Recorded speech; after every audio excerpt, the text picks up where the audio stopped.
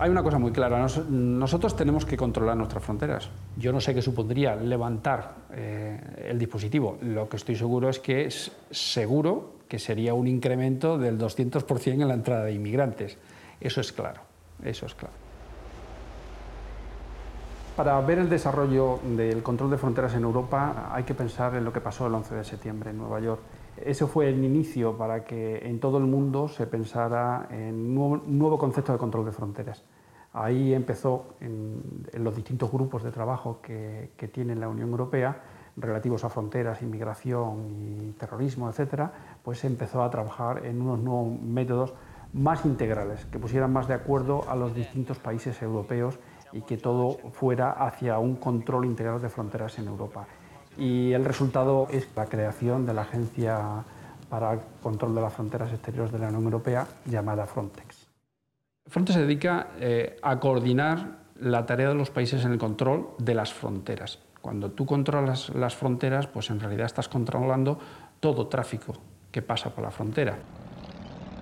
Mira, de verdad que aquí siempre se ha invertido en proyectos para frenar la inmigración. Porque la política europea no es de abrir la inmigración, es de frenarla. Entonces, cualquier medio se está buscando. Aparte de que está el CIBE, la gente sigue viniendo. Y el CIBE lo que va a hacer solamente hacer que la gente busque otra estrategia para llegar. Porque si el CIBE puede detectar tantos barcos que hay, habrá que tener tanta lancha o tanta personal el día que llega 80.000 pateras. El CIBE la va a detectar todas. Va a hacer que no lleguen. Despite this surveillance system stretching along the coast of southern Europe, undocumented migrants and those who transport them found new routes to cross the EU border.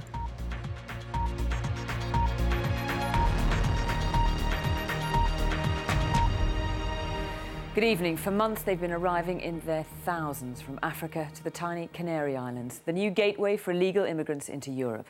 Now boatloads of Asians have started arriving there too, and the authorities in the Canaries have attacked Europe for failing to help them, as they are overwhelmed by the sheer numbers reaching their shores. In 2005 and 6, record numbers of immigrants arrived in the Canary Islands after making a treacherous journey across the Atlantic Ocean from Africa.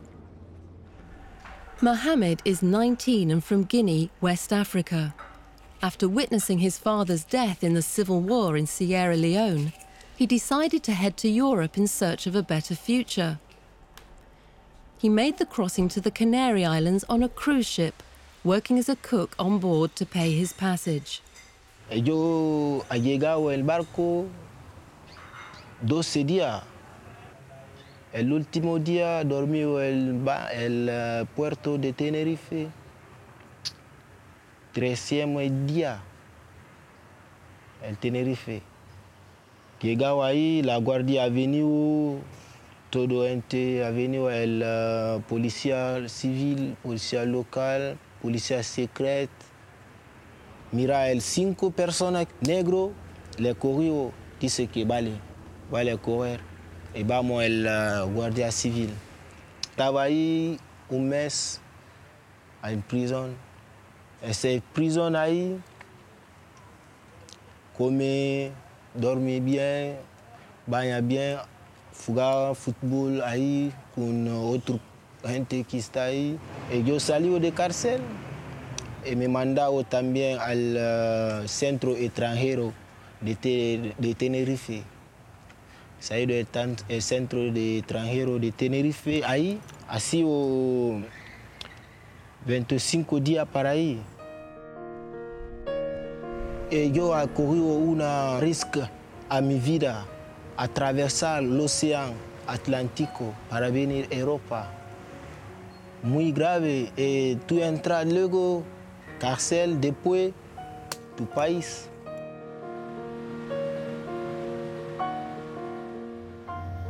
He leído por ahí, o me han comentado los compañeros, que en una mañana cualquiera, en una hora, pues tanto como 400 personas de inmigrantes ilegales en distintas embarcaciones se han lanzado de la costa de Marruecos por distintos puntos hacia la costa de España, ¿no? Imagínate 400 personas repartidas en distintas embarcaciones.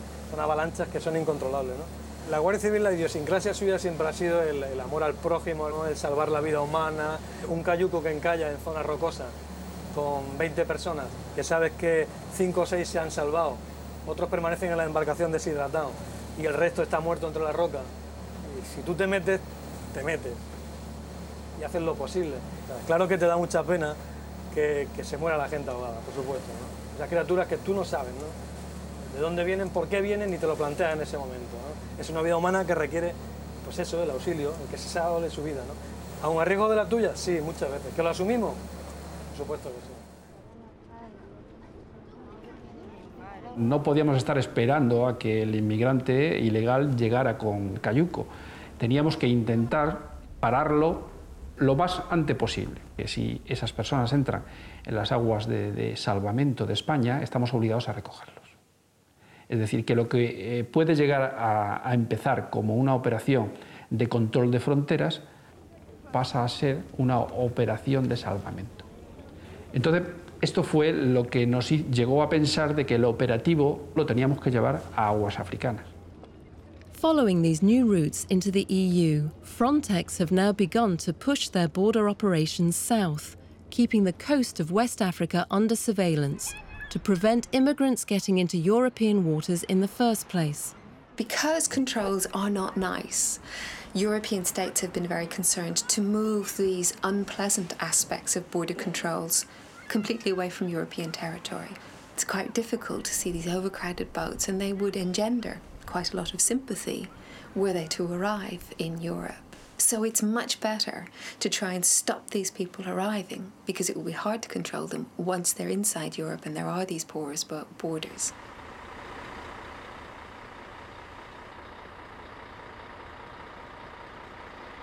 So you now have the external borders of Europe, where control is becoming very sharp, but in turn you also have less visible borders which decide who's entitled to what once they're in the country.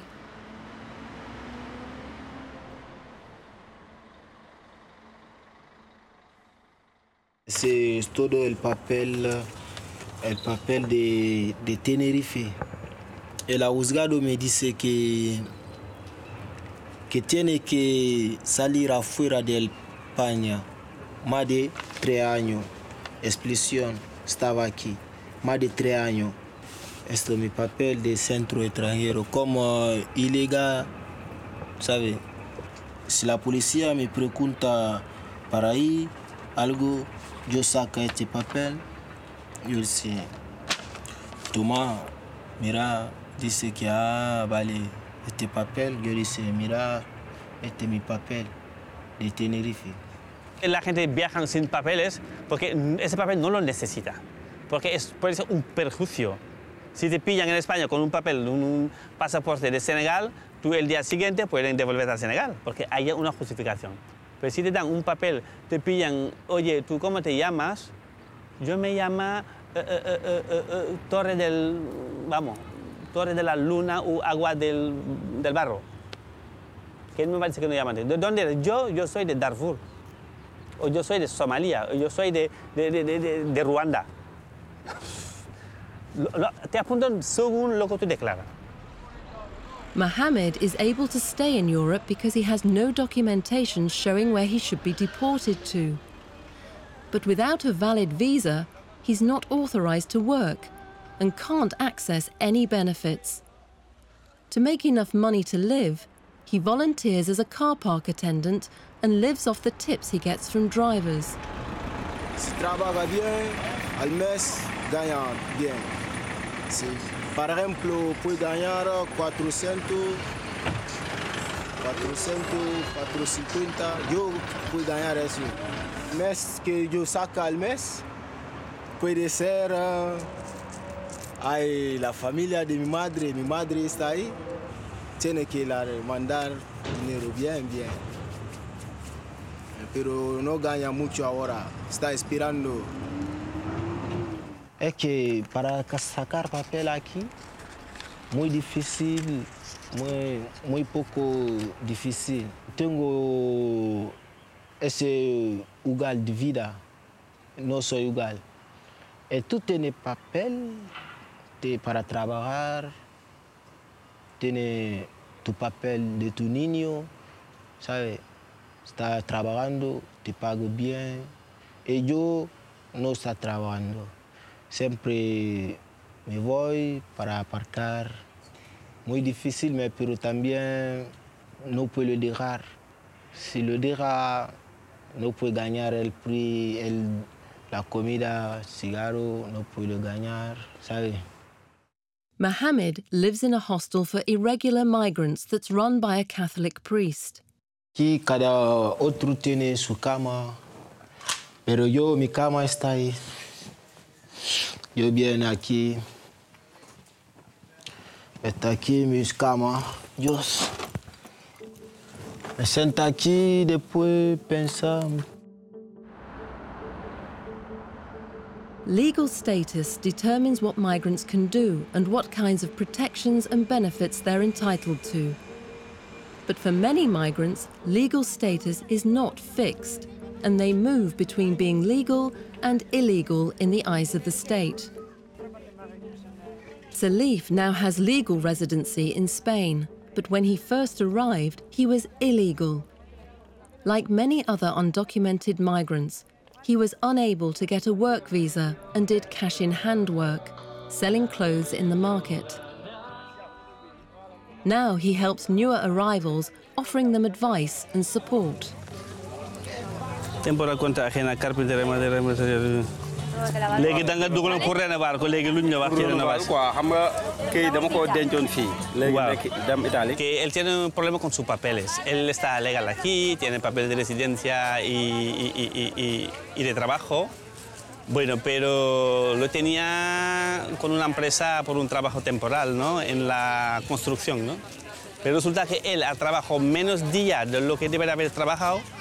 En lo que han metido los papeles para renovarla se han denegado. ¿No? Porque lo que ha cotizado han sido 117 días y lo que tenía que cotizar eran un mínimo de 6 meses.